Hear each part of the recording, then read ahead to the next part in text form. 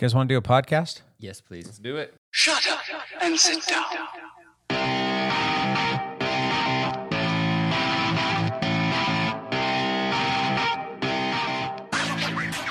All these dialed guys are super strong beef mountains. Gonna ride my bicycle, no matter where I go.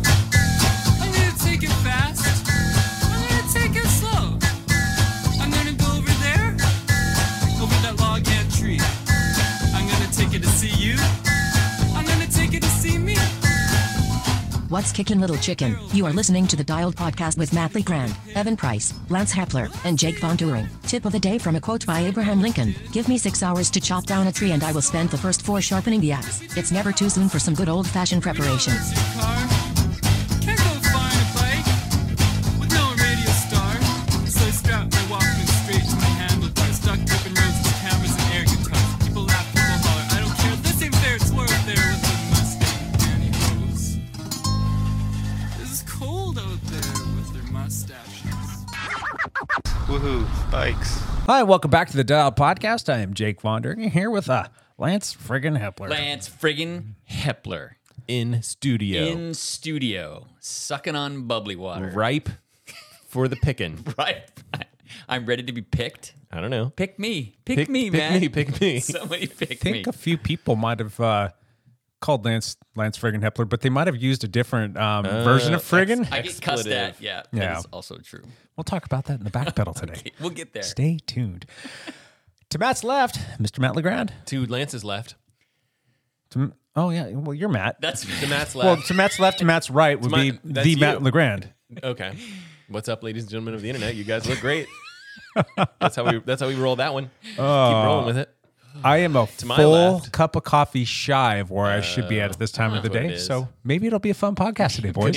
Could be Or interesting. Maybe I'll be making a French press during the podcast while you boys are talking. Could be interesting. Good times. Hey, you guys want to jump right into the old topic for the day? Yes, let's do it. Jump it. Let's jump into what we're going to talk about, and that is going to be Bike Computer Showdown. Bike Computer Showdown. This is good. Well, we've got a lot of stuff that's coming out. Like today is kind of a big day. It's Tuesday. release It's date. May 2nd. May 2nd. And Wahoo may have released a firmware update They today. just released a firmware update this morning that now includes Summit Climb free ride features. Summit What's segments, but not segments, just Summit free ride. Free ride. it called? Summit free ride. So there, So butchered it. I don't know. Maybe I have to confer with Evan Pohl on this one, but Yeah. would you say that the They're- big three are Hammerhead, Wahoo, and Garmin?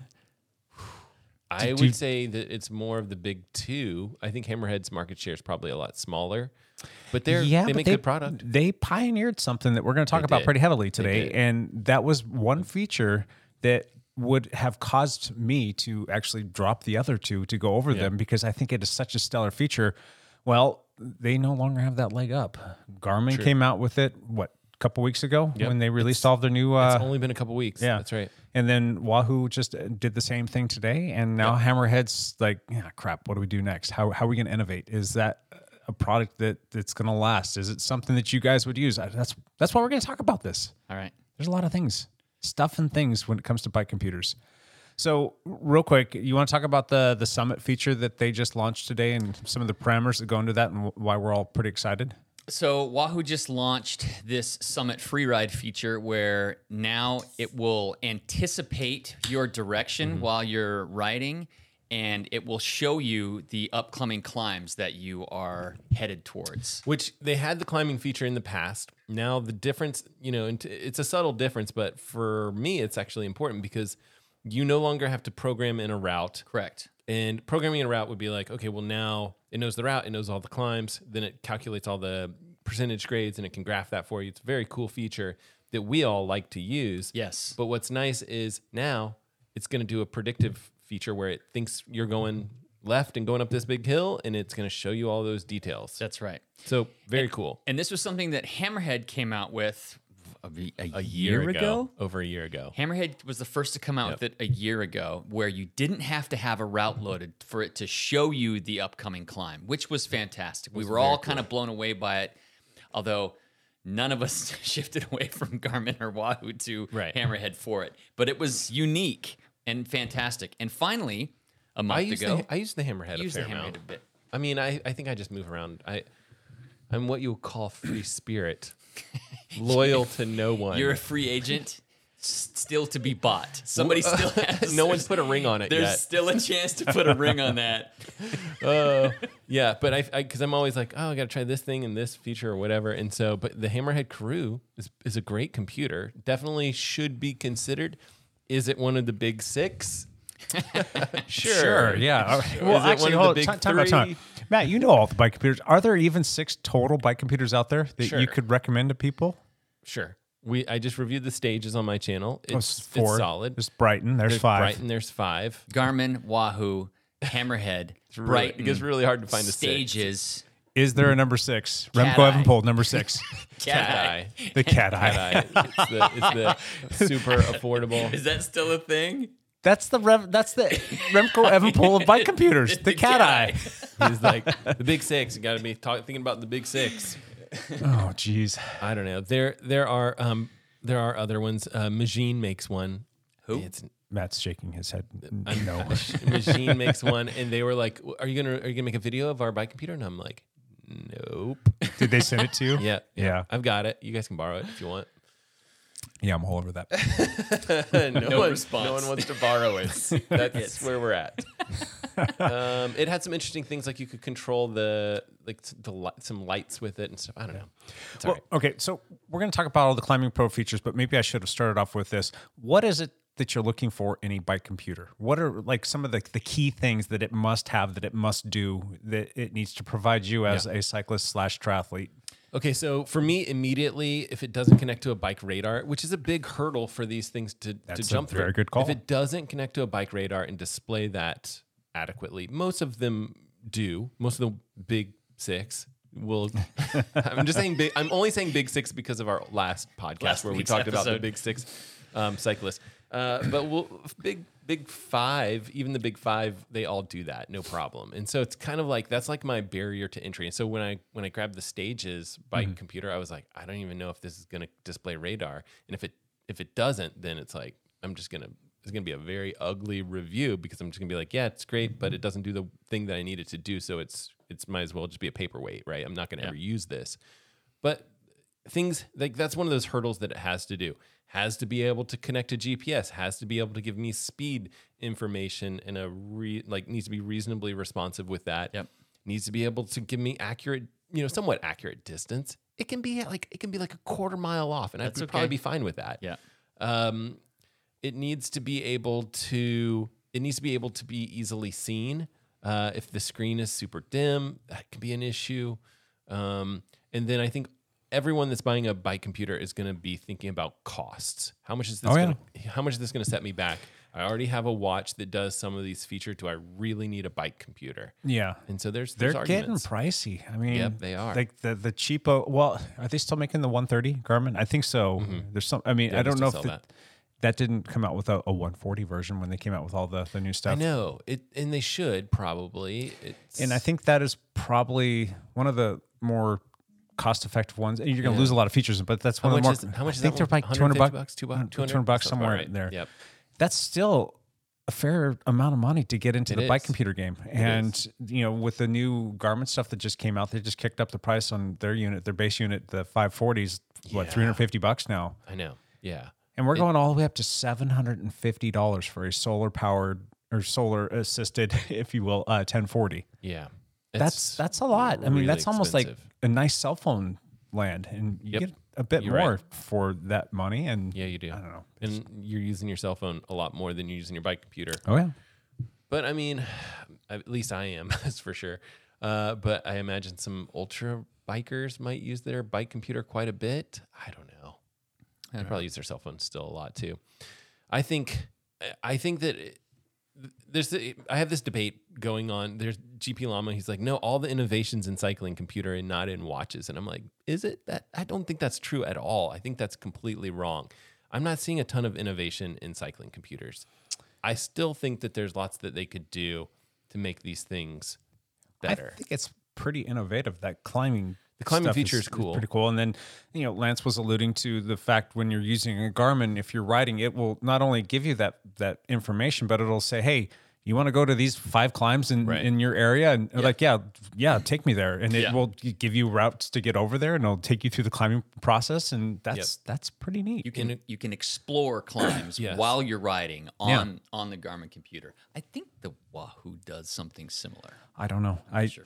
Now, I don't know either. Lance and I are both using Wahoos right now. We've also got some new Garmins that we're testing out, and then we've got some Hammerheads that just arrived as well from Hammerhead for us to test out. So kind of excited to play with all of these things a little bit more. And we're actually going on a gravel ride tonight, and I will be taking a bunch of bike computers with me. Are you going to nerd it up and have 3 bike computers? I think I might. Yeah, I'm going to be super hero out there. Super hero out there. But I haven't even updated my... The Wahoo yet. needs to be updated as we podcast. You know what? Updated mine this morning. Yep. Good. I am going to hit the button, and See I if will you let can everybody find- know see about if how you can long find that any climbs takes. around here. Yeah. See if you can find climbs around here. There is one like literally 100 feet from Jake's house here. So there's a huge climb.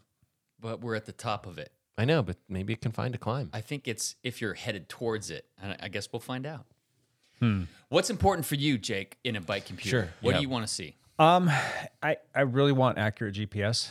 Matt said he can get away with it being off by, what'd you say, a quarter of a mile? That's a lot, right? I like my tolerance for that is like slim and numb because I love Strava live segments. And if the GPS isn't going to be spot on and it starts dropping all of the segments and I can't go out there and have fun with those, I don't want to use the computer. And that was an issue that I was having with the 530. It was having a lot of connectivity issues and I was missing out on a lot of segments. And when I started using the Wahoo Bolt, it seemed like all of those problems went away. Strava Live Segments is a feature. That's why you want your GPS to be accurate. But Strava Live feature is a feature that's only on a subset of these big 6 bike computers. Like it's only on like Garmin, Wahoo. I didn't even. Is it on Hammerhead? It's on Hammerhead. I'm trying to remember if it was on the stages. I'm sure it is. I just didn't use that feature, but I think it's there. I just ran the update thinking it was going to take a long time. It took about a minute. Yeah, mine updated pretty quickly Super too. fast. I was like, all right, let's time this and see how long this is going to take so we can let everybody know. And it was very happened a fast. lot faster than I thought it was going to be. So yeah, accurate GPS. Like Matt alluded to, it definitely needs to be able to connect to a radar. That's a huge function for me. I kind of am starting to dig the little bit bigger screen. It's not like an absolute, but what I really like about that is I like the ability to be able to have a lot of metrics on my my main screen. Yeah. Some people look at that and go, how do you pay attention to all that? Well, once you use it for long enough, it just pops Second up. nature. And I like to have all of that information there so that I kind of know what's going on with my body, with what's going on with how much ride's left to go. And now that it's going to give me even more data with respect to the climbing stuff, Right. I'm thinking that that's going to be one of those deal breaker things. Like, I think it looks better. I think Wahoo's climbing feature looks better on the Roam. This is just my hot take. Compared to the Bolt, it's very small on the Bolt.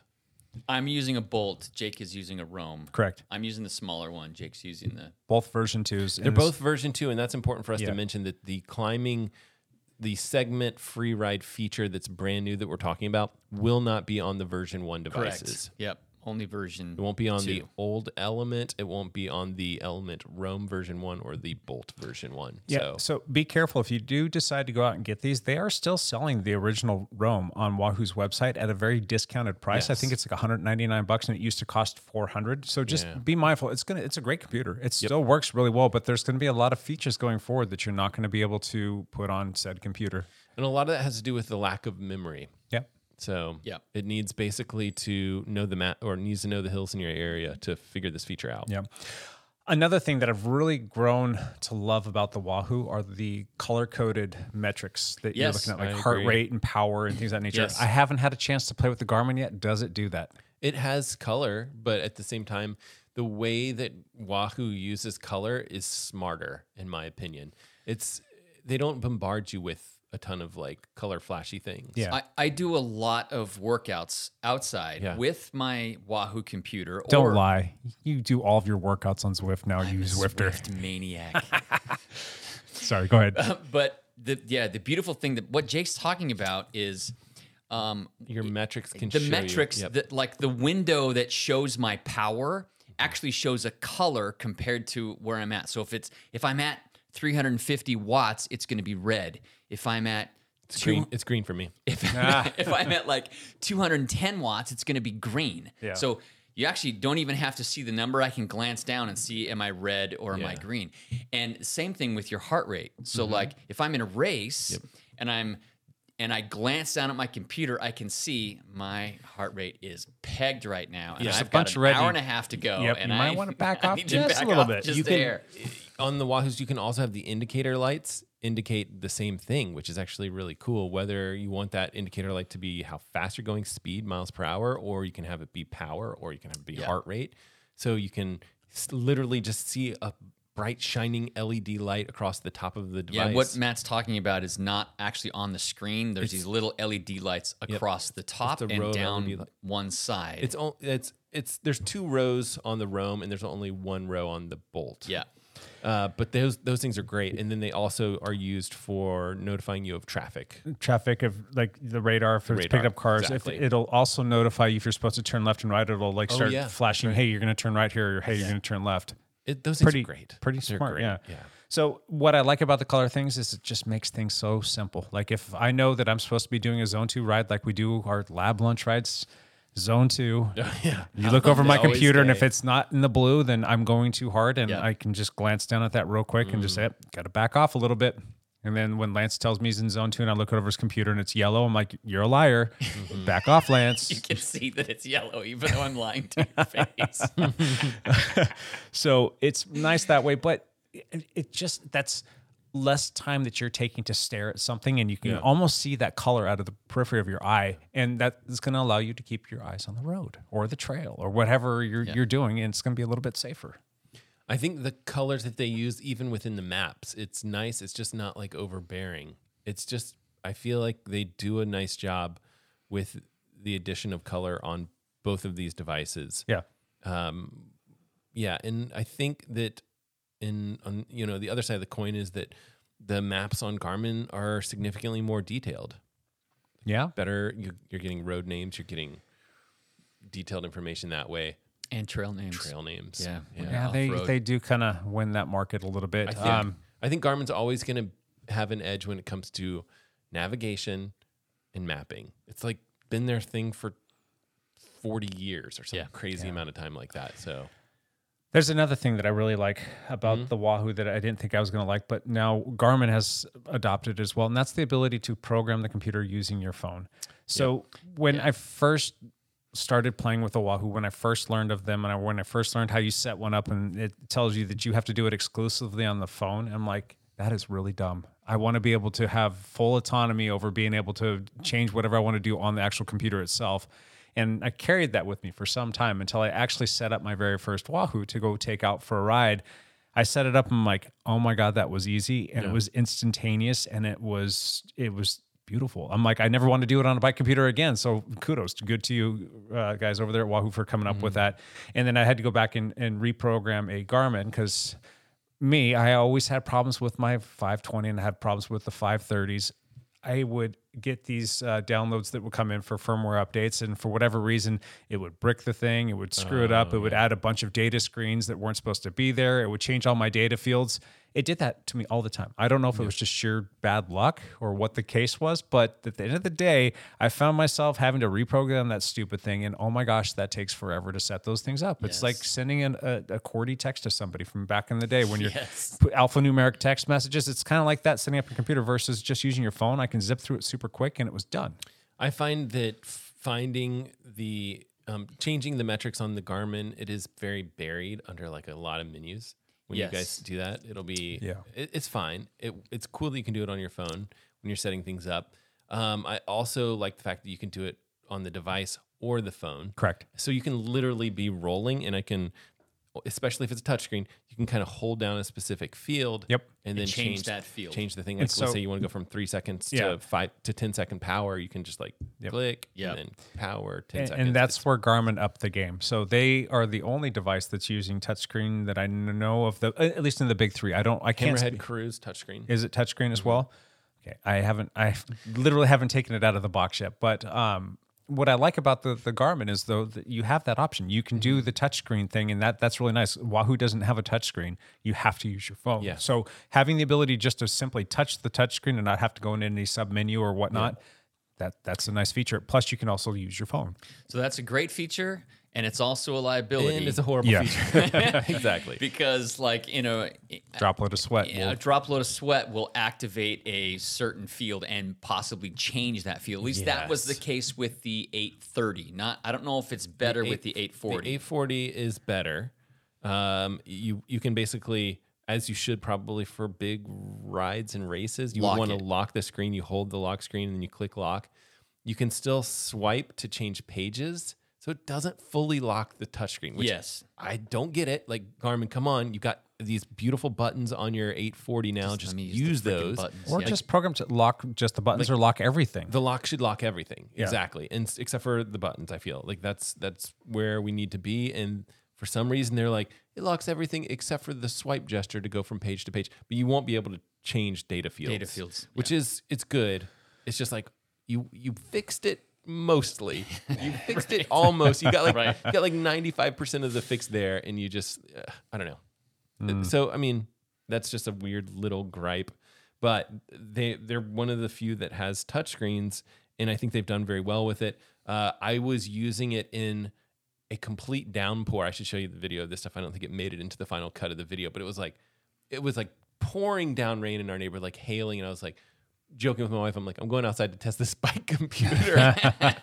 I'm like, just absolutely getting poured on, and it just worked. It still worked. It worked. I think DC Rainmaker had a similar clip in his. He had a whole his separate video. Where he's in Amsterdam. It was raining, and he was outside using the touchscreen, wearing a pair of gloves, and raining, and it still worked like 95%. Right. It worked really well, better than it did with previous models. Yeah. So maybe for some reason though, like it's just like when you sweat right down on the computer, like you and I have just it just drops, sits on the computer. Like it just sits there. It's like, and we're gonna change that data all of field a sudden it's like, But I think if it were me and I was racing a big race, I think it'd be worth locking the screen. That's what I ended up doing when I was using the Garmin all the time. Is I would have to remember, especially cyclocross races with mud. Oh yeah, I would have to remember to lock the screen. Yeah, and I think it's similar with, like, I have this problem with the Apple Watch. Like, if I go running, it does not lock the touchscreen. But if I'm running in the rain, I'm screwed because it's like water's going to hit your jacket. It's going to stop my run mid-run with my jacket covering it. I'm not going to know about it. So I get about a quarter mile of my run in here data-wise, and the rest is just gone. So that's super frustrating. And so I've got to remember to lock to do the water lock on the Apple Watch. Touchscreens are good and bad. Yeah. It's just the 840 touchscreen that does have you can't like stop your ride with the touchscreen. You have to use a physical button, right? Yes. Okay. Yeah. Because that would Garmin's that would pretty wreck it. smart. Yeah. Garmin's pretty smart with slides. It slides out sideways. Yep. Sorry, I'm unboxing a Hammerhead here, so I just wanted to take a peek at it. I unboxed mine yesterday, and the battery was completely dead. I had to charge it before I could even. I feel like start it up. I think you guys are gonna like this device. It is Hammerhead Crew. One of their negatives is that the battery life is not fantastic, not competitive. We're talking like 6 hours. That's low, super low. That's really low. So you can change some settings and things like that and go much longer. Garmin is like 14. No. It's like 24. Oh, really? 24. If you get the solar one, it can go up to like 32, depending on if you're getting enough. But this is that's my memory. Maybe it's 26 without solar. I mean, it's really impressive. Really yeah. It's interesting. This came out of the box with 56%. Oh, mine was completely dead. Look at that screen. It's pretty nice. That's pretty nice. Yeah, it's got the little graphic of a guy like riding. But it looks like an actual video. I mean, it's low res, but it's still kind of cool. It's like a little mini cell phone. And that's really what they're in their minds. Like, if you talk to Hammerhead Crew as a company, they'll tell you like, no, this is a cell phone. I mean, you can put a SIM card in this thing. Like, it is basically a cell phone as a bike computer. It's just the whole operating system is designed for biking. For biking. Yeah. Okay, It's well- interesting. It's an interesting concept, and that's why it doesn't link to your computer. Like they don't have like an app where it's like a Garmin Connect app, or what is Wahoo Element app where it's like you Yep. can do this. No, they're like, nope. This is the computer. Self-contained, This yeah. is supposed to be. That's their argument. I think it still could use a little app. We'll get into that Okay. more in just a second. Buttons. Buttons. That's another thing. It's not a deal breaker for me, but the Garmin button placement, it got a little bit better, but it's still not great. It's still, it's in the way. And if you think about where you put a bike computer, Front mount. bike front mount, computer. a lot of the bike manufacturers are coming out with their own mounting system. So Yeah. you're not even using the one that comes with the Garmin, which used to be like highly coveted. Like, oh, you got the Yeah. Garmin out front mount, but you know, everybody makes them now. And a lot of the bikes are just integrating in there. So True. for me, when it sits on my bike and I have it locked in, I wanted to have it tucked up as close to the bar as I possibly can and have it be nice, clean, neat, tidy, and the whole bit. The Garmin buttons are hard to get to. It's hard to reach down and touch them. Whereas the Wahoo, it's just right there on the top. There's 3 buttons on the top down. Those buttons are excellent on the Wahoo devices. They're really good. The Hammerhead Crew buttons are good. They're on the side at least. Yeah, that's what I was say. Is it's touchscreen and it looks like it's got 2 buttons on the left and 2 buttons on the right, and it seems Yeah. like it works pretty fine. Wahoo wins the button game. They do for sure. This Hammerhead is kind of heavy compared to the Roam. It's a beefy little computer. Also on the Wahoo, I mean, all of these devices, they all have that USB port, which again, like, so we were talking about out front mounts. One of the things that some people do, I don't know if it's been a problem for any of us, but they charge their computers while they're riding. And if you have an out front mount, then any of these little not gonna work. USB ports, USB-C. USB-C ports are I gonna think be every single one of these not are accessible, USB-C. yeah. It's tricky to, Garmin does have a battery piece that can plug into the bottom, which is interesting. I've never used that accessory, but it's a cool concept. That is pretty cool. They're all USB-C though. Yes, that's they good. are. So, Yep. And I think the last thing we've kind of already alluded to this a little bit is, and we'll talk about this with a Hammerhead too. Matt can maybe give us a little bit more insight because he's used it Been the a most while. out of all of us. It's been a while. I really like the fact that Wahoo has a really nice app. It's very simple to use. I haven't played with the Connect with the new computers yet, but when I wanted to load a route before using the 530, I never really used the 830. It was not a pain in the butt, but it seemed clunky. It just didn't seem like super polished, if you will, Yeah. to go like you would start a route on Strava because that was the primary way that I would bring my routes in there. You'd start, and then just to get that to sync with the computer so that you could select it to go for a ride. If you waited until the last minute, everybody's gonna be like, "Come on, man, hurry up! It's taking forever." And you're just like, "I'm just waiting for the route to populate on my computer." This kind of sucks. Versus the Wahoo, it's like instantaneous into the app. And I can just click it on the app on my phone and say, select this ride. It shoots it over to the computer. It takes a few seconds and it's like, boom, ready to go. Press start. Want to do this ride. Take you to the start of the ride. Whatever it is. And you're off doing your route. It works pretty well on the Garmin, but Wahoo's route loading is just simpler. Yeah. It just seems to work a little simpler, but it still works well on the Garmin. You guys will have to play with the Garmin and see if that has changed. changed. Because I'm not sure about the speed of route loading. Is it easy to push a route over real quick and just say, hey, start this route using the Connect app? Or is it something that you have to do in the computer? No, I think you start a route, it shows up in your routes and you select navigate routes. Okay. I don't know if you wouldn't start a route from the phone, if that makes sense, On the Garmin? on the Garmin. You still have to use the computer to select the the route. route and Gotcha. go. Is that what you do on the Wahoo? You're just like You find it on the phone in your courses. and then you say like, I'm going to ride this route from your phone, and yeah, then and it sends it right to your. but then the computer, you don't have to select a route on the computer. No. Oh, okay. Yeah. It's funny because I was literally testing Wahoo routing. I don't know, last week or something like that, and I was like, "Come on, why is this not loading on my Bolt?" Yeah, you have to click on route Route. and then choose your route, Right. and then hit the send button, hit the select route button, and it will send it to your device. And then you just have to press start. Yeah. Okay. Yeah. Gotcha. And as soon as it loads, it says, 'Cause- do you want to route to the start? I was using David Goodman's Bolt because I was comparing the Bolt to the 530, and I was using David Goodman's Bolt, and so I had to select the route on the Wahoo device that had been synced because it was a pain because I didn't have his phone. You didn't have his phone. That's why it didn't work right. They won't show up unless you've sent it from your phone to the computer. But I have a Roam, so I'll test I'll play with that. Cool. Play with that some more. So those are some of my must-haves. Like it needs to be. It would be nice if it had all those things that we just went through. Anything else that you guys want to add to that, like kind of must-have, or what you guys are looking for in a bike computer that makes it like rock solid for you? Buttons, baby, buttons. I don't know. Buttons, make a Buttons, difference. baby. Is there any sort of things that are more specific to mountain biking? I'm just thinking, Trail like, names. It's not a must-have, but it certainly is helpful if you're not riding a route and you're just free riding trails. you guys- you're in a new area? You guys don't care at all about Garmin's like weird mountain biking metrics. Nope. You care about your jump time? Nope. The people that do the downhill stuff probably, probably do. do. Yes. Yeah. And there's flow. And grit. There's flow and grit, which I'm not really sure what it means.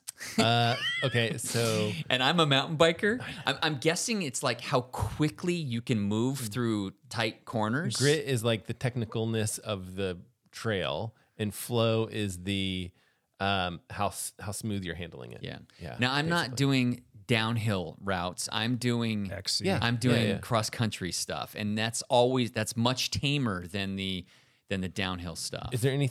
I mean, besides trail names, is there anything that you miss on the Wahoo? You use your Wahoo. Well, Wahoo has trail forks now. It Yeah, that's true. does, but like the names don't like come up on the computer Oh, while really? you're looking. Yeah, Was and there- that happens with the Garmin, or I haven't been able to get them to come up. And I'm integrated. Yeah. Interesting. So do you? I mean, you still grab your Wahoo though when you go mountain biking? I have lately because Because I stole your 530. because you had my 530. I'm like, I don't own any bike computers. And- I just steal them from everyone else. And like I permanently switched the mount on my on my bike, and so it's it was a like a pain. hassle. And I'm like, okay, I'm just gonna use the Wahoo. Yeah. So Because I mean, you I get kind of fully you switched get your to the Wahoo. distance and you get your speed, Yep. which you don't care about that And much. I want to know climbs. How long is this climb that I'm riding on? And so I'm usually downloading a route, especially if I'm in a race. I've got a route on. Yeah. But looks like I don't have to do that anymore. Lance just made a comment. I want to ask you guys about this. Why is it that Wahoo and Garmin have to have the same mount, but Wahoo's is just rotated 90 degrees? Does it have something to do with some sort It's of a legal thing. thing? Yeah, I made a stupid comment in a patent. video, and I got a lot of colorful commentary. So it's the actual mount part is Garmin's patented that piece. Sure. And so the actual like receiver side they did not patent, and so that's like why all these third parties can like make their different mounts. Sure. But this other piece here, where it actually, the actual The bit on what the would you back of call the that? computer. Like the male part versus the female part. Exactly. But that part is like Garmin patent, and so if Wahoo wanted to use it, they would have to pay Garmin to do that, which I think some companies do. Like Stages has really? done that. Huh. I don't know if Stages has to pay like a penny per computer that they sell to Garmin for that weird little mounting patent. I have no idea, but yeah. And then I think that there are other companies that do it and just don't care that Garmin has a patent. Like I feel like there's a fair Come amount at of me, these- bro. Yeah, I know. There's interesting like companies from, I don't know. It's not all China, but like that's where I see all these things coming from. It's like we don't care. We're We're just gonna gonna crap all over. pirate it. We're gonna crap all over your patent and not care about it.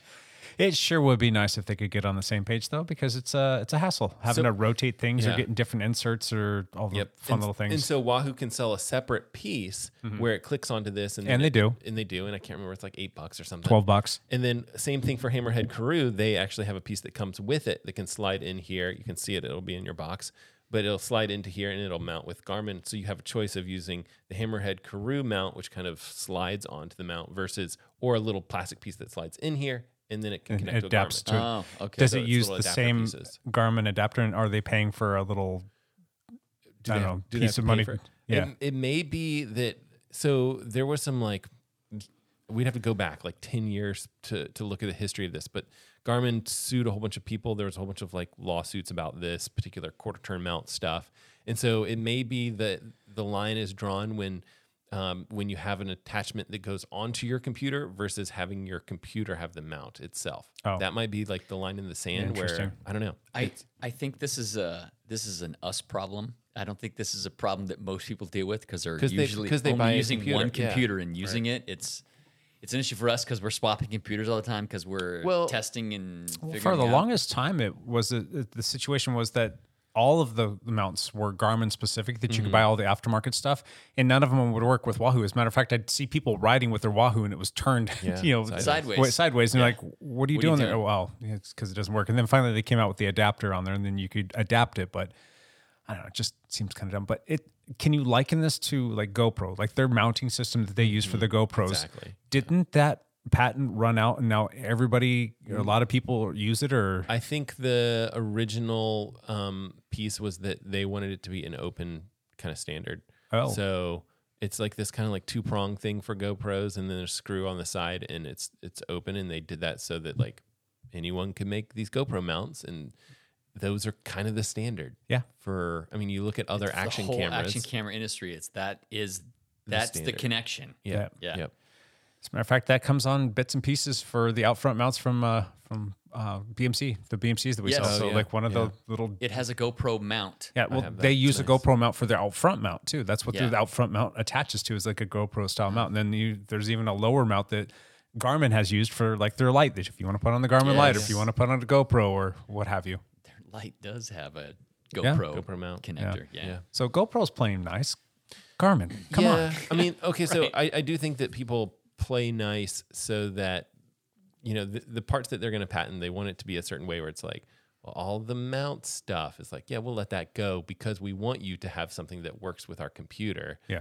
And then we're going to patent the part that's like, that's the computer part, so that other companies can't use all of these freely available mounts or whatever it is. Yeah, but all So they're it's all forcing people to do is to come up with all kinds of other little weird pieces little of pieces that junk sit in that, between. and then that just ends up, I don't know, And- ends up being waste, and it ends up being stuff that breaks Does or it make it bad for the their environment? I don't Their know. competitors have a worse user experience. Yeah, potentially. I think that's a competitive advantage that Garmin is doing. Is it the right way to compete with your competitors? I don't think so, but whatever. Yeah. It is what it is. Yeah. What are some deal breakers? Well, we talked about computers that don't work with a cycling radar. Mm-hmm. We talked about buttons and touchscreens and things like that. I don't. Bad ergonomics in general, yeah. Well, Weight, big, clunky, huge. for some people, Yeah. weight is going to be a deal breaker. Yeah. Like they're not going to get the Rome or the Hammerhead Karoo. Those Or are the- just too or the big. 1040, We talked, 'cause we they're just talked too to big. Dylan Johnson. Remember, he was like I'm reluctantly saying that he was like, I'm a weight weenie. I am not going to have a big computer on the. Right. And I think he uses the Rome now. I think after maybe you suggested it to him. I think he switched over to the Bolt. Yeah. Yeah. So weight could definitely be something. The GPS isn't accurate. Yeah. Where it's not connecting. That's Yep. a deal breaker. Yeah. Poor mapping. Yep. So you just got done using the Stages. Does that have good routing, mapping, all Okay, that fun stuff on it? The mapping is excellent. The navigating the map is not good. So it's tough. You know, one of the things I love about the Wahoo computers is it's very easy to zoom in and out on the map Right. because there's buttons. Big buttons. There's a zoom out button and a zoom in button, and you can just It's straightforward. yeah, it's really straightforward. Which is important because it's not a touchscreen, and I do find touchscreens to be extremely helpful when it comes to mapping situations across all these devices, across watches, across bike computers, whatever. Like maps just need to be touched. yes, you can zoom, you can pinch with your fingers or zoom out with your fingers. And so if you're buttons only, then dang, you better have a very nice, smooth interface. And I think Wahoo does. I think they do a good job with it. So What do you guys think about the Hammerhead when it comes to the whole no app and uploading this- rides is a major PETA? This is kind of an issue for me because if you're using a Hammerhead computer, it only uploads the route if you're connected to a Wi-Fi that you've always remembered. So that's usually at home, right? So your ride isn't going to upload until you drive all the way home, unless you pay extra for the SIM card, Yep. and it will upload from wherever Over you the are cell. if there's a cell signal. But then you have to pay a monthly fee for It's like $3 or $4 a month or something like I that, don't isn't even it? know how much it is. But then you I have to mean, have a it's SIM card. so Yeah. So you have to pay for something extra. this is gonna be a pain for you. Like you're just on the road. Right. And gonna drive you crazy. most of the time, if I'm gone or if I'm out, I'm uploading my stuff at the van. I'm not uploading it. Do you have like Wait till I get home. do you like share your Wi-Fi from your phone for like how do you use your computer or your iPad or I don't use my computer. You don't or have a my hotspot? iPad. Yes, I do have a hotspot. So that doesn't work with the Karoo? it should it'd be like connect to this Wi-Fi access point and go. it should like connect to like if I phone, share your my Wi-Fi. phone, my Wi-Fi hotspot. Okay, so that could work. Okay, that's something we're going to have to test out. Yeah. I was under the impression that that didn't work, but I don't have absolute confirmed knowledge that it does or doesn't. So I don't know. I just think that's just it's trying a little bit too hard. Yep. Hammerhead needs to just like get off the high horse and be like, you know what? Develop an app. Have an app. It doesn't need to be super complicated. If your computer does 95% of things, then that's great. Let it happen. But just cover the rest of it. Like Wahoo's app, their Element app is not that complicated. No. It just does a couple things. Yeah. That's what Hammerhead should do. Like Garmin's is a little bit more thick, Yeah. not in a good way. And cumbersome. Garmin's app is pretty thick. it's pretty cumbersome. So and another thing is like when I'm done with a ride too, like a lot of times you're not at home. I mean, No, I'm sitting at the trailhead. I'm trailhead, sitting in my van. and like I'm at a race. You want to pull it up. You want to see what you did. You want to post it over to Strava. Like, how did I do on that segment? You want to see what your power numbers were. You wanted to see how long. Just all of the little things. You want to see that. And like this Hammerhead, I'm sure you can dig in there and look at the details on the actual unit itself. But it would be nice just to be able to pull up your phone where it's a little bit bigger, easier to scroll through, easier to see, and it's already going to push out and. You can upload your ride to Strava. And I guess at the end of the day, that really doesn't matter too much that it's not updated to Strava. It doesn't have to happen right away for most of us, not named Lance Hapler. But, at the end of the day, it would be kind of nice if it was just there. I mean, you don't want to have to wait around. You don't want to have to think about that later. Like, oh, crap, I forgot to pour it over my thing. I forgot to connect it. I just want it to happen. And the fact that with a Wahoo and a Garmin, as soon as you're done, it pushes right over your phone and it's everywhere and it's done. You're like, okay, moving on for the rest part of my day. Now, I may be a bit more of a freak than most people, but I want to look at ride data immediately. Yeah. And it's usually on Strava that I want to look at ride data because especially after a race, because I want to see the segments and how did I do a certain segment compared to my competitors? Yeah. Did I gain ground on that segment or did I lose ground on that segment? Was it a single track trail or was it downhill? Was it uphill? How much time did I lose on the uphill? How much time did I gain on the downhill? I want to look at all those segments, and I usually want to do it almost immediately post-race while I remember where the segments are, So, but That's true. But then With the Hammerhead, you see where they're going, but if you play it out to the end and you look at like just the usability of it, it just doesn't seem to make sense to me. Now, I still need to use it, still need to see how it works and give like an honest bit of feedback. I could be wrong. Like I was wrong about the Wahoo app having to be the thing that programmed the computer. Yeah, that was a good change. That was a good change. I'm like, okay, I'm happy to say that I was wrong and this is a good setup. I think you'll like this device. I think that you're just going to be like, I like this device. There's some things I don't like about it. Battery life. I wish it had an app where you could easily upload stuff, but a lot of times when I do finish at home, it auto uploads everything and you're good to go. Don't have to think about it. Yeah. I think that there's just going to be a couple places where you're like, it's close. You're going to be like, this is close. Yeah. I mean, the things that matter the most to me are just the usability of this device on a day-to-day basis. Is it making me do more things that I want to do? Is it making me have to think about or remember things or do things differently than what I do? And not in a good way. You know what I mean? Sometimes it's like to be challenged to do things a different way to make you better in the long run. Sure. But I just don't feel like it's taking me down that path. I feel like it's trying too hard to be different. Yeah. I see where you're going. Just develop a damn app for it. I mean, if you want it to be a phone as well, and you think that that's got some sort of an upside advantage to it, that's fine. Give people an option to have an app though, because the app itself Should be an option.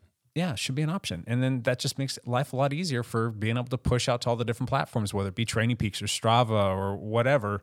I think it makes it just easier in general. And then the next question is like, if I wanted to connect a route to this and I get out to where I'm going to go do my route, and let's say that there's no Wi-Fi for it to connect to, and I forgot to upload route, am I screwed? Or That's does a it good store point. store all the data there? And I don't have an app to connect to. I can't connect it to my cell phone, and who knows if the hotspot thing works? I mean, How do you upload a route? I guess we'll figure that out. If you're remote, how do you upload a route to the It's all Hammerhead? Wi-Fi unless you have the cellular.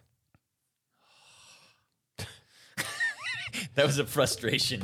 now, You guys will have to play with this and see where the headaches are. do you think that Hammerhead is owned by SRAM now? They bought them Yes. a year and a half ago or so? I was going to say about a year, yeah. A year and a half ago? There's some funny things about that we should talk about too. Sure, talk about it. Well, okay, so Shimano Shimano has this their shifting profile that's on all the bike computers. You can see what gear you're in. You can see all the details. You can actually, it's all recorded into the .fit file, so you can see that stuff later. You can see where things were shipped. Very cool stuff. Very cool feature. They disallowed that feature only on the Hammerhead Karoo after the purchase. Oh, really? Yeah. SRAM did. Shimano. Shimano did. Oh, Shimano did. They're- Oh, because SRAM bought. They required Hammerhead. that Hammerhead Karoo remove it from their bike computer. And Hammerhead Karoo had to that was part of their developer agreement. They had to remove it. And so there are people on the Hammerhead Karoo device that are like, I'm not going to do update 13.7 because I don't want to lose my shifting details. And then there's hacks around it where because you can, this is an Android device, you can side load apps. So there are Really? people. Wait, go back to the shifting thing. Okay. Do you guys? I look at my cassette to see what gear I'm in. I don't look at my computer. And you can look at your computer. I know, but You want to look back? You want to look at back for that's traffic? what I do. I look at my cassette. Me too. What do you guys do? the same. I don't go to my app, but there are some. It's not something you look at very often, but you can go back and look at how many shifts did I make? What gear was I in? What gear was I making certain kinds of watts in? And what was my cadence in this particular gear combination? And what was my gear rate? You can get all of that data, and if you want to nerd out, it's kind of fun. I haven't really played with that much though since I switched over to SRAM. I used to look at that stuff a little bit more frequently when I was writing on the Di2 stuff, but it's there. It's something you can play with. All right, but. Evan Price is interested in joining the podcast. I don't know if you guys have heard of Evan Price. who is that? A long time ago, he used to be on this podcast. You guys keep talking about this. I'll see if I can get them connected. See if it's possible. Okay, so what do you think about the Climb Pro features or the Climber features compared to the three computers? I have some theories, and this is because I haven't played with it enough. I haven't done the work yet before I can, because I want to make a video about comparing the three climbing features on it's Hammerhead Karoo and Garmin in the Wahoo. Those Hammerhead started it. Garmin finally adopted it with their latest computers a month ago. Yep.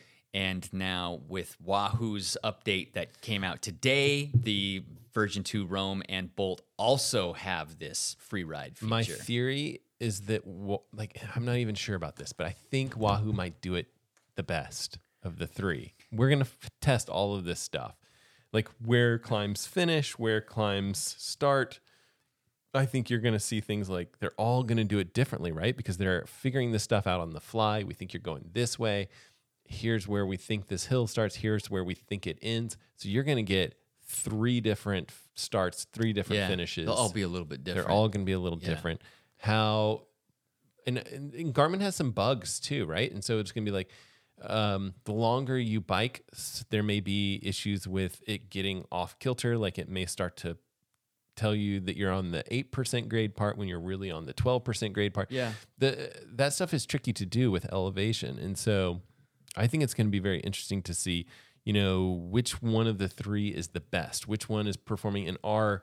And it's subjective, right? Because does Jake's Hill end here? Does it end at his house? Does it end over, a block around that the corner? way? Yeah. And so I think what we should do is ride the 3 devices and be like, I think that this one does it best. And it's going to be an I think thing. It's not going to be like, this is the best. Right. Guess what, guys? We're trying to call the one and only. Is it the one and only? Who is this? Who dis? All right. So today on the Dialed podcast, Evan talks you through his grocery trip mid-race vacation. So, Race Wait, vacation. are you in the store right now, Evan? oh, we're in the thick of it right now, boys. So what we got here is we got some Butani sweet Italian sausage tortellini, the family size. Must for buy. just me. Okay, wait. That's a must buy. Evan, back up. Where are you and what are you doing? Okay, so where I am in the great country of America, I feel like I'm Lance Hepler, actually. I'm like on location after traveling through completely no cell reception locations when I thought you guys were going to call me. So we drove, I had a race in St. Petersburg, Florida on Sunday, and then hopped in the car the next day, drove to Savannah, Georgia to meet a buddy.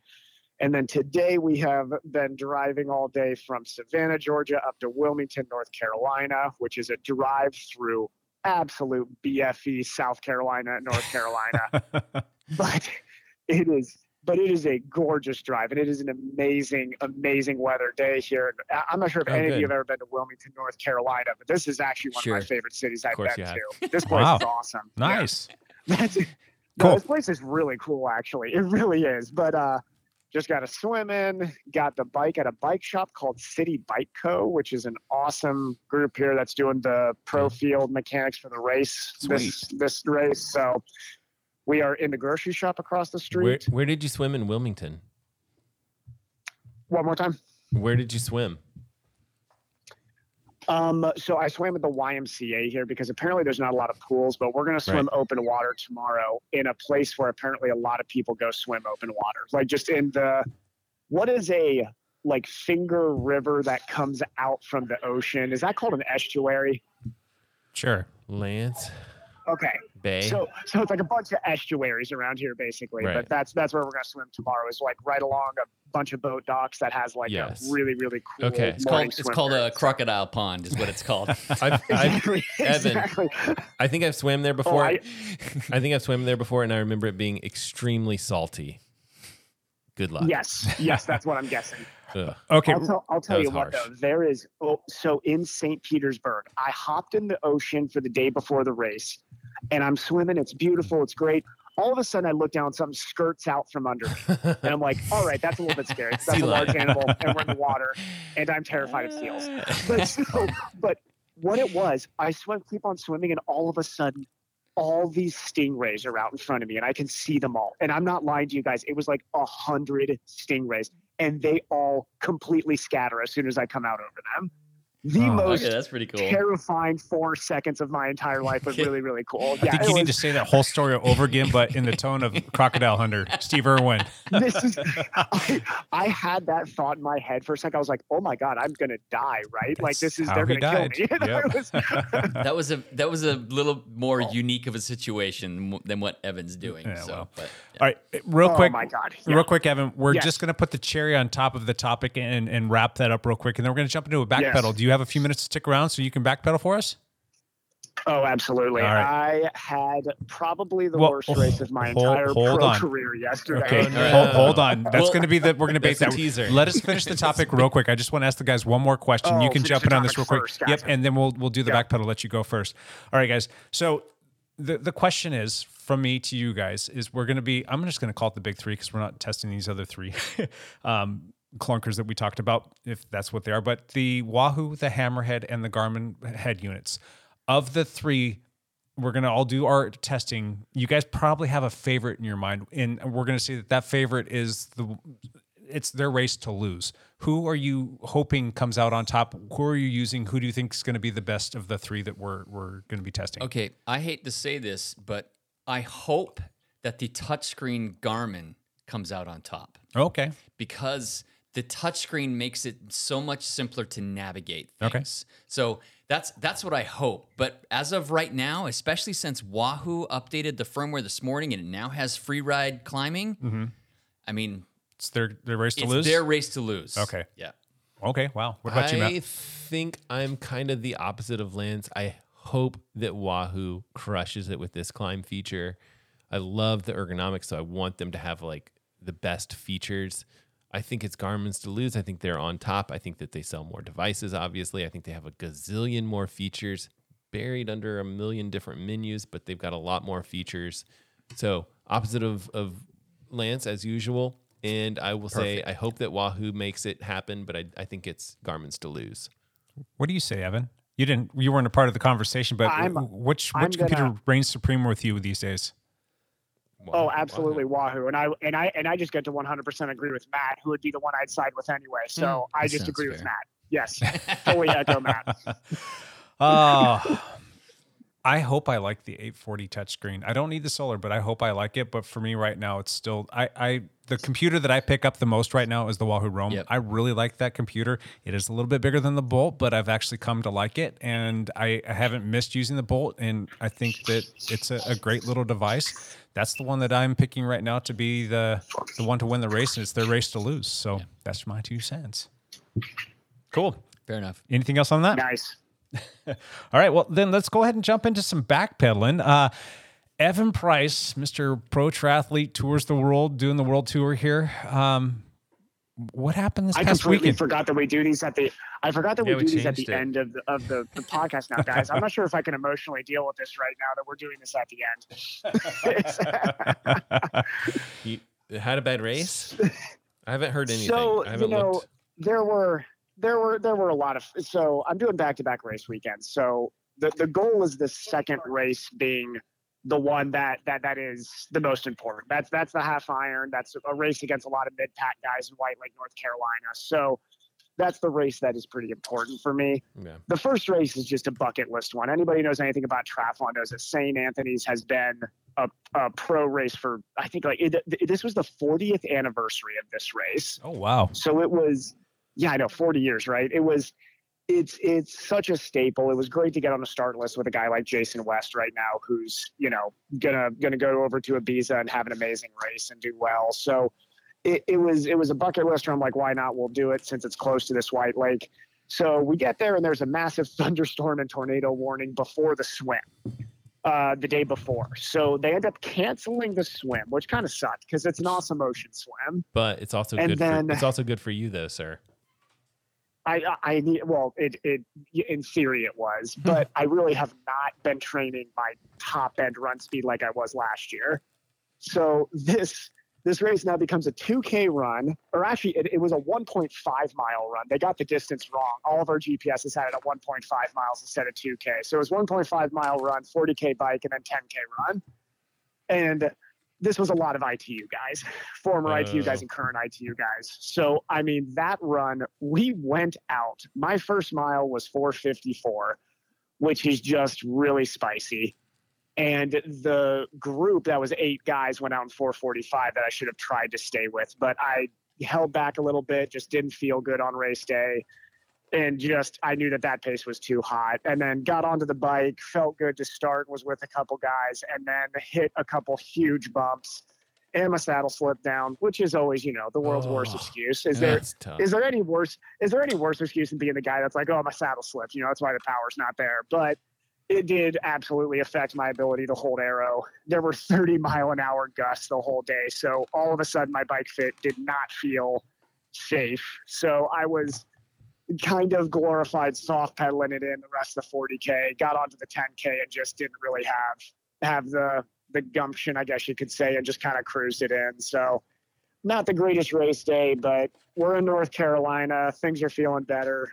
I'm glad we did St. A's, but definitely not the race I was think I had the fitness for. So we'll get through White Lake and kind of see where we're at fitness wise after this, but nice. How are you looking for this weekend? Do you have any goals? Obviously, to go as fast as you possibly can. But is there anything that you're striving for?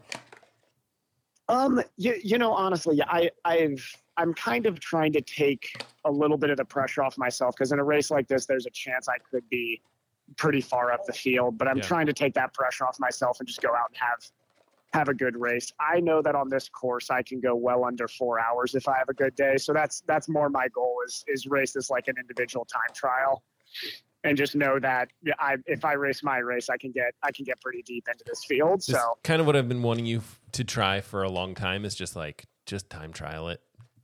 Yeah. Yeah, it's that's just what I'm not respond hoping to the race for. dynamics around me. Yeah, and in a race like Oceanside, you really can't do that. And in a race like St. A's, I really couldn't do that. So this race is fully go out there, race my own race. And I know I can swim fast right now. I'm swimming great. I know I can put out, I can bike pretty quick at the moment. And I think I can run 115, 116. So Yeah. we will try to put that all together in the same day for once. Yeah. I hope you have a good run off the bike.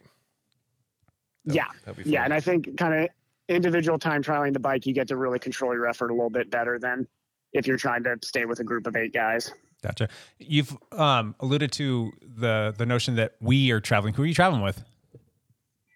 So my mom actually came down to do St. A's as well and White Lake. So she's going to do both races. She's back racing this year, which is awesome. And I very, very rarely get to race with her anymore. So it's great that she's coming down and doing it. And Cassie is back home. She wasn't able to get off work, which is fine. But it's better than me doing the trip completely solo, which would have been just an absolute adventure. So Gotcha. I actually got to kind of race with Cassie a little bit this weekend. Yeah, that's what she was telling me. And she had a lot of fun down there and then did PIR the next day, I think, too. So she's doing a lot of road racing right now. I'm not going to say this. Well, no, I'll just say on the podcast, I might be able to get back in time on Monday to completely unbeknownst to my coach race PIR the day after White Lake. Oh, wow. So I think I might try to get there with Cassie, at least to go and watch Cassie, but I think I might hop in the 4-5 race or something like that. That could be interesting. I was actually kind of almost thinking about going out next week as well. Maybe we'll see. Oh, do it. I'm trying to be there too. I think I'm going to be there too. But you're racing 2 gravel races this weekend. So I am racing 2 gravel races Saturday and Sunday, and then PR Monday. There you go. Triple header. Triple header. Oh my gosh. Yeah. All right. You got some time to stick around? Matt, you want to hop out for? Sure. Matt, you want to hop on Whatever. PIR? Matt, have you ever done PR before? No, I've never done PR. No? That'd be fun. Yeah. Matt, if I'm doing it, just come out. I'll text Chris and be like, Matt needs one hall pass just to come out for a bike race, and you and me can just ride together. Sure. It'll be great. You got some time to stick around, Evan, or you need to scoot? Sure. We are just about done the grocery store, but I still got time. No worries. Gotcha.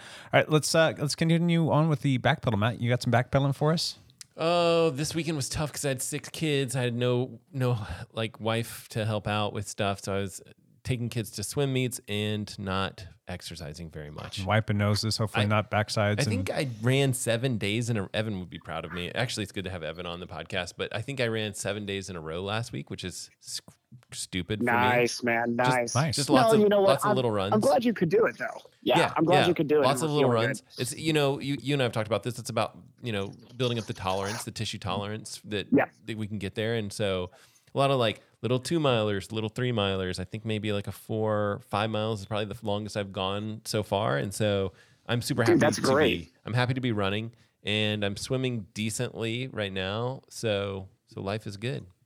Excellent. Just got to get on that bike. Got to race PIR. We always say that you need to put something on the calendar. Matt, let's put something on the calendar for you. Oh. Okay. Well, triathlon. I'm trying to an find ultramarathon. I'm actually trying to find an ultra marathon. I'm trying to find a triathlon that fits with our swim schedule, which has been tricky. Because there's a race in Bend that I could do that would fit, but it's Matt, come down to Pat Crest. If you can come down to Pat Crest, I'll be down there and I have a space that you could stay. I would love to. We'll see. Okay. I still think we need to get him on a gravel bike and do a gravel something. Have him dip his toe, even just like a gravel fondo, like the one that we down at Goldendale. Yeah, it would be cool. Huh. Some sort of gravel triathlon race. That's I think Jan Ferdino is pushing one in Kansas somewhere, and it looks amazing. That's what I want to try. I want to try some sort of trail triathlon race. Hag Lake has one. Yeah, they do. Their little Xterra thing. It's more mountain bike. Yeah, it's more mountain bike. 100% more mountain bike. Yeah. I don't know how those trails are. Are they hard? They're not hard. They're just. Would they be hard for me? No, I could do it, but it's definitely a mountain bike. Loop, yeah, well, I got a mountain bike. Yeah, you do have a mountain bike. It would work. Yeah. All right. Yeah. That's we're putting something on the calendar. That's actually could be a 2-day race because you can race on the roads on one day. And put your race promoter hat on and come up with a nice little race. Gravel race. Oh, I bet you there's probably some potential there. Interesting. Ooh. Last call in the grocery store. Last call in the grocery store. Clean up on aisle 4. I was just hoping you guys were just going to mute me at this point. Lance Hepler raced his mountain bike this weekend. How'd it go, Lance? Oh, dude, I did the Coast Hills Classic, and this traditionally has been a very muddy race, but with warm weather all week, the trails were actually in pretty good condition. So we're pretty lucky that the trails were in pretty good condition. Good enough that like my lap times were like 15 minutes faster per lap because of trail conditions. Wow. So Wow. yeah, It's notorious for being just like greasy, wet, slimy, Yes. muddy. And there was still greasy, slimy, muddy corners that that you had to like be very careful of. Did you go down at all? I did not. Oh, nice. You put in a ride on the Spark and you didn't crash. I'm so did a proud ride of on you. the Spark. Like I the first didn't time. crash me. I didn't crash on it. First time we're here. So yeah, super fun course. I raced the Cat 2 50 to 59 field. We had the biggest field of the day, so quite a few people there. But luckily, I had some teammates in there with me. Mike Hamness and Brian Wise and Chris Surratt was in the Clydesdale division, but they started with us. And so the whistle blew, and me and Surratt and Hamness just drilled it because there was like 400 meters to the first single track. And I made it in the single track first. I got the whole shot into the single track. And Surratt and Mike were right behind me. And maybe I shouldn't say this, but during that next single track section, I kind of drilled it. And Mike and Chris didn't drill it as hard, and so I ended up getting a huge gap. So, wow. So I kind of got away from everybody else, which was kind of fun. And so this is a 2-lap course. Each lap was about 10 miles and 1,500 feet of climbing. So kind of It's punchy. difficult, Yeah, punchy, yeah. punchy, difficult climbs. When I was coming into near the end of the first lap, a guy caught me and passed me that I didn't know who he was. And looking at him, I was fairly certain he was in my age group. Uh-huh. And I thought, who was that? I thought I was way off. I thought I was way out in front. And so we were coming through the finish area to start the second lap. And Mike Ripley was standing there taking video. And this guy was on Mike Ripley's Adventure Squad team, Mudslinger Okay. Adventure Squad team. And so the guy goes through about 15 seconds ahead of me. And I come up to Mike Ripley, who runs a lot of these other races. He wasn't running this race. And he goes, "Lance, you got some competition today." And I'm like, "Mike, who is that guy?" He's like, "That's Rocky. That's my boy. You leave him alone. Don't chase him down." And I'm like, "Oh, man, it's on." So I made a huge effort at the start of the second lap and ended up getting on his wheel. And I eventually got around him and ended up dropping him. And I put 5 minutes into him in the second lap. So I was pretty Motivated. I thought he was going to catch me again because he was a better bike handler than me. He could pick lines in downhill better than I could. Wow. But because I followed him on a few trails, on the first lap, and I'm like, Well, that's dude, you are ripping it. I'm loving following your line. I always talk to these people. They probably hate it. Is it kind of like a Terry Hamness, Mike Hamness-esque? Yes. Okay. Yeah. So, and it turns out that guy like raced for Haro in Japan like 20 years ago. Oh, wow. And is anyway. So I ended up coming across the line and I won the 50 field. So Congratulations. thank you. So that was kind of exciting. So it actually went pretty well for me. So so what have I done? 7 races for Obra so far this year. It's a lot. I've won 6 of them. So job. maybe that's too much. Maybe. It's a lot of bike racing, dude. It's a lot of bike racing, and I'm freaking loving it. Dude, I've got that new SRAM transmission on the Spark. You got that? I did. Did it come with the Spark? It did not. We upgraded that. He knows somebody. Yeah, Jake, so help the me out. transmission. Do you ever just when you're done with your race, do you just stand on the rear derailleur? It Do you freaking ripped. It was fantastic. think- It changed the way I raced because you can shift whenever. You don't have to like unweight your pedals at all to make sure it shifts smooth. You can just hit it and it will shift when it will shift as smoothly as possible. Yeah. So I was like, Really? I was thrilled with it. It was, And Matt, that's no joke. You can literally lay the bike on the side. That's and what I was saying, Jump up yeah. and down on it, and like, You can yeah, stand on it. Yeah. yes. Did you ever meet with like the sales rep? Yeah. And they Yep. were like, Yep. stand on it, try it. Yep, brought it in and checked. We checked it out. I'm like, oh my gosh, this is like it dispelled Game all of changer. my concerns like right away about it not having a derailleur hanger. I'm like, yeah, that's so passe. That's so thing of Yeah. the past. Don't It need was no awesome. stinking derailleur hangers anymore.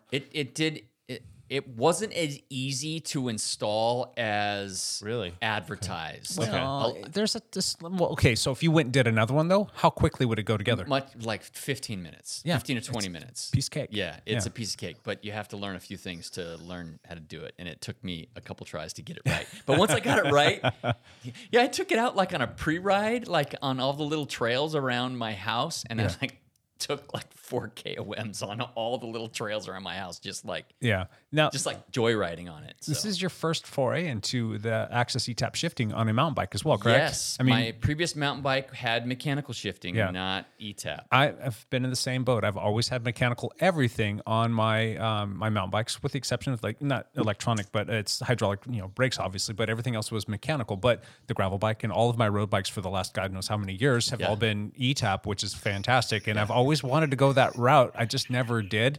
And for the longest time, if you wanted to go that route, it was crazy expensive. But it's just kind of the norm now, it seems like. So how did that change things for you with respect to going from mechanical where you're throwing a cable versus touching a button? I just had to. You just have to learn where the buttons are and put them properly, and it just shifts differently. The transmission comes with a little different shifter pod that is very ergonomic and very small and lightweight, actually. So, but yeah, the shifting is just smoother. It's just so much smoother. Do you think that this is something that's coming to all the bikes, like road? I mean, we get into some I don't difficulty know. with the. It's derailleur hangers. Right, exactly. That's the issue. SRAM a year ago said, "Hey, we need to switch to a universal derailleur hanger so that we can make it easier to." Between all brands, we should have a universal derailleur hanger. And they came out with this a year ago. Blammo. And then blammo, they bring out this transmission. So it was preemptive, and because the transmission only works with the universal derailleur hanger. Most big bike name brands now, mountain bike brands, come with the universal derailleur hanger. It's a little bit, it's so that, But road bikes, but road bikes do not. it's gonna be tricky. Yeah. I would like to see them go that direction, I think. Me too. Yeah. I'd like to see my gravel bike That's the next question. have Gravel a bike, have a right? universal derailleur Oh, yeah. hanger so Yeah. that the SRAM Do gravel transmission bikes is an have- option. Is that a thing? Universal derailleur Some of hangers them for do. gravel bikes. Some Some of them do, yeah. Yeah. Yeah. So I think the writing's on the wall for gravel. I hope it finds its way into the road because if you think about it, more times than not, if it's as long as you're doing things like cleaning your drivetrain and changing out your chain when it needs to be changed, whenever you're having shifting issues, it's that derailleur hanger. And for all the way up until the transmission, until we actually got to see it and play with it, I'm like, I'm not sure. But then you see it play with it, you get it. But the derailleur hanger is meant to bend on purpose. So I'm like, all right, I will take that as the downside to know that it's going to protect this expensive frame. Some of these frames now are $4,000, $5,000, $6,000. Yes. So you don't want to be breaking these frames. And if you do break it, to get it fixed, it's either replace the whole thing and pay out the nose again, or take it to your local composite fiber people that will fix it for $500, $600, $700, $800. A lot of the people in the country don't have their local. Yeah, we're lucky to have Carbon one in our fiber. backyard, Yeah. but the moral of the story is this thing seems pretty spectacular. So if they can bring this over to the road bike scene and have it be a lighter weight version, and have it be rock solid, and we don't have to deal with these hanger issues, dude, Could be amazing. pretty spectacular. Yeah, so I had a big week. I did not take it easy going into this race. I had like an 18-hour week on the bike. I did like some big workouts and doubled them up with like team rides. So I was kind of unsure how I would feel on race day, but I just wanted to see how it would go, and man, I felt friggin' fantastic. So season is starting well. It's looking good. It's looking good. How many explicatives did you catch from other riders, Lance Hepler? All of them. Lance friggin' Hepler, Lance MF and Hepler. I caught a little bit of flack because I would have placed well in the Cat 1? in the Cat 1 field, But Let me ask you a question. all right. What are you more proud of? Winning by minutes in the Cat 2, or you would have come in third in the I Cat would have 1? been third in the Cat 1s. I might not have been third because I would have been battling with John McCaffrey. How much did you have left in the tank? Yeah, I had something left in the tank. There you go. Yeah. And McCaffrey's no slouch. I've no raced against him slouch. before and in short track, and he can go. And we've exchanged a couple blows. And there's once I got him pretty good, and once or twice that he got me pretty good. But at the end of the day, he's a solid bike rider. But Very. that's going to make you better. Yeah, that's true. I know. Next year. I don't. I'm going to be older I'm next gonna year, be guys. a year older. Yeah, I know. Sandbagging. Sweet. Cool. Jake What? Von During Backpedal. raced his bike this weekend. Road bike. Raced his road bike this weekend. Let's hear it. Guys, it's been almost 5 years to the day Are you serious? since I raced my road bike. Oh my gosh. The last road race I was in, we know how that one ended. The Cherry Pie Road Race back in 2018. You were in the final sprint, looking to make the podium, got wheel swept and crashed in a big heap. Yeah, two guys went down literally right in front of me, and I went flying over the bars. And maybe we need to repost that video. If you go to our Instagram feed, I think it might be one of the very first posts on the Dialed Podcast Instagram. You can see the crash there. And if you see the one person, as you're looking at the video to the right, the one person that flies literally over the handlebars, and you see their feet way up in the air, and then they body slam the ground and get up kind of quickly to get out of the way so they don't get run over. That's me. That's you. That was 5 years ago. I have not raced my road bike in a proper road race. Now, I've done a few PRs. I think 2, maybe 3. I don't know, but I'm not going to count those. I did the hammer crit.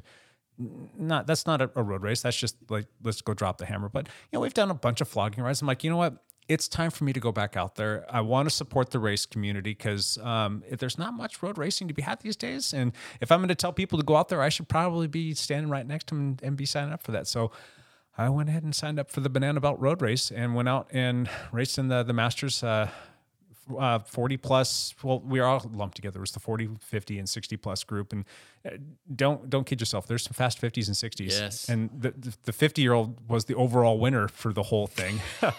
Dr. Chris Hanna. Yeah, we'll talk about that in just a second. But I raced in the 3-4-5s because I asked to be downgraded a couple of years ago to A3 because I'm never going to try and be a 2 again. And so I just went out and got to race with a lot of friends. And what was awesome is I think there was like 10 of us in that field. 10 Dialed Cycling teammates in that field. It was in the close. Masters I'd field. have to go back and double check and count, but we were pretty close to that. When you saw everybody lined up in the chute, there was a lot of orange in there. So Yeah, that's fun to see. and there was a couple other teams that had a couple riders in there. I think POA had 3 in there, and I think there was a couple guys from Bonk, and I think there's some Biciclista guys in there, and just a few others, and then there were some solo riders. But it was a lot of fun. But the fun thing is racing with your friends. It's the best. And what's fun about that is the night before we jumped on Slack and we did a huddle, and we all were chit-chatting on there and kind of like, reminiscing and talking about this because it's been a while since I've raced with some of these guys, and they're out there still racing. Well, you guys did like a video huddle on Slack. On yeah. Slack. It's kind of like a Okay. Zoom call, if Yeah. you will. And we talked some strategy. We came up with a few different ideas, a couple A's and B's, and like what would happen. And the goal was Handle being Handle, doing what Handle does is like, I'm going to go off the front and see if I can get some people to chase. And when they come back in, we'll send another group and just try and tenderize the front as much as we possibly can. I said, I don't want to have any part of those shenanigans because that's not the kind of race I want to do just yet, even though that's kind of fun, but I'll be happy to patrol the front. And for me, I said, if we're still in it or if it comes down to like a field sprint, then yeah, I'll set myself up on the last lap and I'll be a party to the field sprint and I'll see what I can do for the team there. And Handle being Handle, they blew the whistle. He jumped and went, got brought back immediately.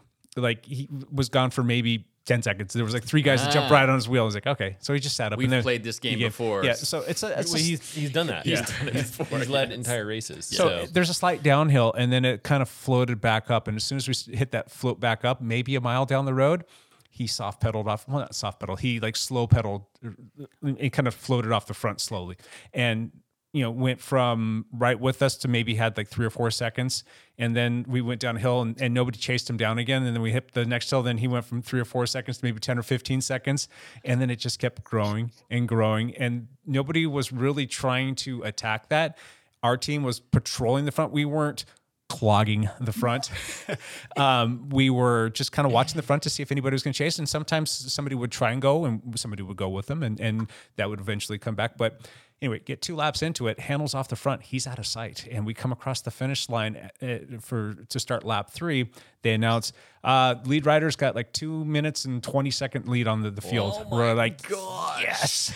Handel just drilled it. It's a hilly ride too. It's all up and down and up and down. Up and down rollers. That's awesome. It's pretty out there. Yeah, it's 10 miles per lap ish, and it's about 800 feet of climbing, and it's just up and down, up and down. So it's a good thing. So we hear that, and that's fantastic. This is working out perfect. And so we just kept kind of patrolling the front. There was a few people that made some efforts to go off the front, and were looking like they might want to try and bring him back. But at that point in time, nothing was happening, because as soon as they would get off, we would send somebody up to catch up or to mark that or cover it, or other teams would go off the front. And then, we're not going to do any work. Why would we do any work? We've got a teammate. Our teammates off the front. So the pace of the ride, I'm told, I have never done that race before. That's one of the races here in the Oregon area that I haven't done. So it was kind of nice to do that. But I was told that race is usually more of like a 24-hour plus mile an hour average speed. And I think ours at that point in time was like 23. So we weren't putting in the big digs to go hard. Now, if there's somebody off the front that wasn't on our team, the pace would have been a lot higher. We would have been doing a lot of work, because that's what teams do. Yes. Teams. That's what teams do. That's what teams do. They don't clog things up. They control the front, right? Anyway, long story short, Handel being Handel won by 3 minutes. And it was just utterly spectacular. For us, we came into the last lap, and there was a couple good little efforts of people trying to get off the front. Nothing really stuck. And then we did have a team, POA had 3 people in the Pacific Office Automation. They're friends, and they come out and do the flogging ride with us pretty often. So there's a couple guys in there at all of those flogging rides, and another one who comes up periodically.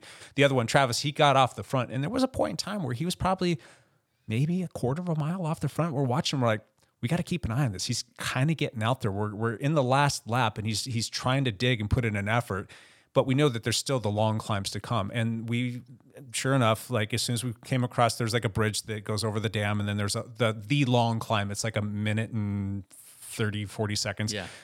I was expecting it to feel like it was a minute 30. It felt like it took us 15 seconds to get up this climb, even though it was like a minute and a half or whatever. But as soon as we got to the top of that climb, that quarter-mile lead that he had went to maybe like 20 meters or something like that. So we brought him back in, and big kudos to John Hatfield. He did a lot of that work. He was spectacular on the front. He was marking stuff. He was pulling when he needed to pull. The last lap, we knew that we had Chris Handel off the front, so he was making sure that he marked everybody and making sure that everything was going right up there. And he even told me, he's like, make sure that you know where I'm at when we get to that last lap, because if it comes down to sprint, he's like, we want to make sure that we get a good lead out train for you. And we had other teammates that were helping out, and he did the little pat on his thing. And we come into the last mile, and I'm like, all right, there's John up there. I got to get there. I can see that he's trying to set things up. And I kind of got swarmed a little bit. There was a lot of riders, and it was probably 3 abreast, maybe even more than that. And I was probably 5 or 6 rows deep. I'm like, this is not the right spot to be in. And so I had to do a little bit of moving around, a little bit of manipulating of the field. And sorry if I didn't bump anybody, I didn't do anything, but I was kind of moving around a little bit more, kind of making it look like I needed to move. And somehow, some way, found a line on the yellow line, the center line, and was able to sneak up. And then all of a sudden, I went from being really far back to maybe 6th wheel in the field that was starting to get a little bit more pointy. And I'm like, I like this. I like this a lot. And I can kind of monitor what's coming up on the side. There wasn't a bunch of people swarming up on the side of me. And we've got 5 or 6 wheels in front of me. And we come to 1K to go, and then we're inside of 1K, and it's marking down. And there were a couple guys that were putting in attacks, and it was about maybe, 600 meters to go. There was a guy that tried to jump, and he thought he was going to go. And there was about 3 people that jumped on his wheel, and then there was nobody. And I immediately got them. So I was at 4th wheel at this time, and they're kind of putting in a good pace. I'm like, perfect, keep this pace up, because all you're going to do is bring us into the finish. Keeping the speed up, nobody's going to try and come around, and then I can do my thing. Well, we get to 300 meters, and I can see the 100-meter sign to go. There's a little slight bend to the right, and then it kind of comes back around to the left, and it goes uphill. And I'm thinking to myself, there's some bigger guys in here, and there's some people that look like they've got some sprinting prowess about them. And I don't want to have this be something where we're all going for this at the same time, where it could get a little sloppy, if people are sprinting. It's an uphill finish. It's not massively uphill. It's only maybe a 4 or 5% grade. Not very long, and it's about 200 meters.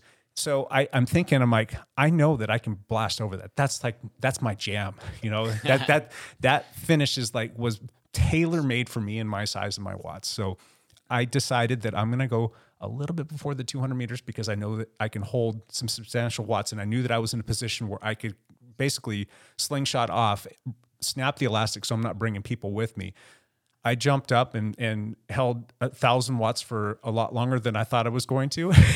And I think I hit almost 1,300 watts in the process of doing that, but I averaged over 1,000 watts for like 15-ish seconds and came across the finish line. I had no idea who was behind me. I didn't want to peek back. I just wanted to keep going. I was praying that I wasn't going to see a wheel come up on my left or my right because your head's down, you're digging and you're looking and you don't see anything. And then you know that you see that finish line come up, and I finally sat down and there's no wheel. I came across and I still didn't know how far behind people were, but I felt like I was going to puke. I was seeing stars. My legs were all wobbly because that was kind of an effort after, 40 miles, and just kept coasting and going off the back. Did we just lose Evan? Yeah. Sorry. Bye, Evan. Anyway, and then it ended up being myself, and I think it was probably 30 or 40 feet behind me. David Root came. You had like a 3-second gap. Yeah, it was 3 or 4 second gap. So, and what was fantastic about that was Hannah won the 50s handily. I mean, he's just a beast. I ended up taking the 40s, and then Ian Gibson on our team was racing with us as well. He won the 60s, and then Gary Cornelius took second in the 60s. Yeah, so we had a really good showing, and then Dustin Gottschall from our team as well finished fourth. If he's in the 40s, like he just missed the podium with me. And I think that had he had to go back and do over again, I'm pretty sure he could have probably maybe made that happen. But it was a fantastic day. It was a lot of fun. We had a ton of teammates down there, good results from a lot of folks, and a lot of people that have maybe never done a race like that before, got to do one for the first time. And I've got a lot of people on the team now that are super pumped about road racing. And there's some of them that want to, sit down and talk more about strategy and tactics and things of that nature. So it just got some people pumped about it. So anyway, that was the Banana Belt Road Race in our category. And there were other races that happened that day, but I don't care because I just wanted to do the one, and it was all good. The only thing that was missing was you, Lance. I wasn't there, and maybe Matt LeGrand too. Yeah. I would have been there if there wasn't this mountain bike race, but it's all awesome. Good. Yeah. So yeah, that was that. We did all the other things this week too. We did our lunch ride. We did the flogging ride, which was a good one. We did the gravel ride. Gravel ride was good. It was a fun week. We had a good week. Yeah. Yeah. So, and hopefully it'll be another good week for all of us. I'm not racing this weekend, or at least I don't think so, but you never know. Lance will come back with some racing stories for us next week. Yeah, I'm going to race again. Of course. You've got 1 minute, and I'm not even going to call Champ Bailey into the room, but you got 1 minute to talk about Lead Out News because this is getting to be a really long podcast.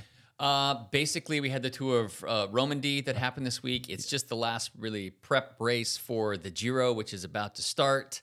And starts on Sunday. It starts on Sunday. It starts this week. So, oh boy. So kind of exciting. That is exciting. The tour of Romandy was won by Adam Yates.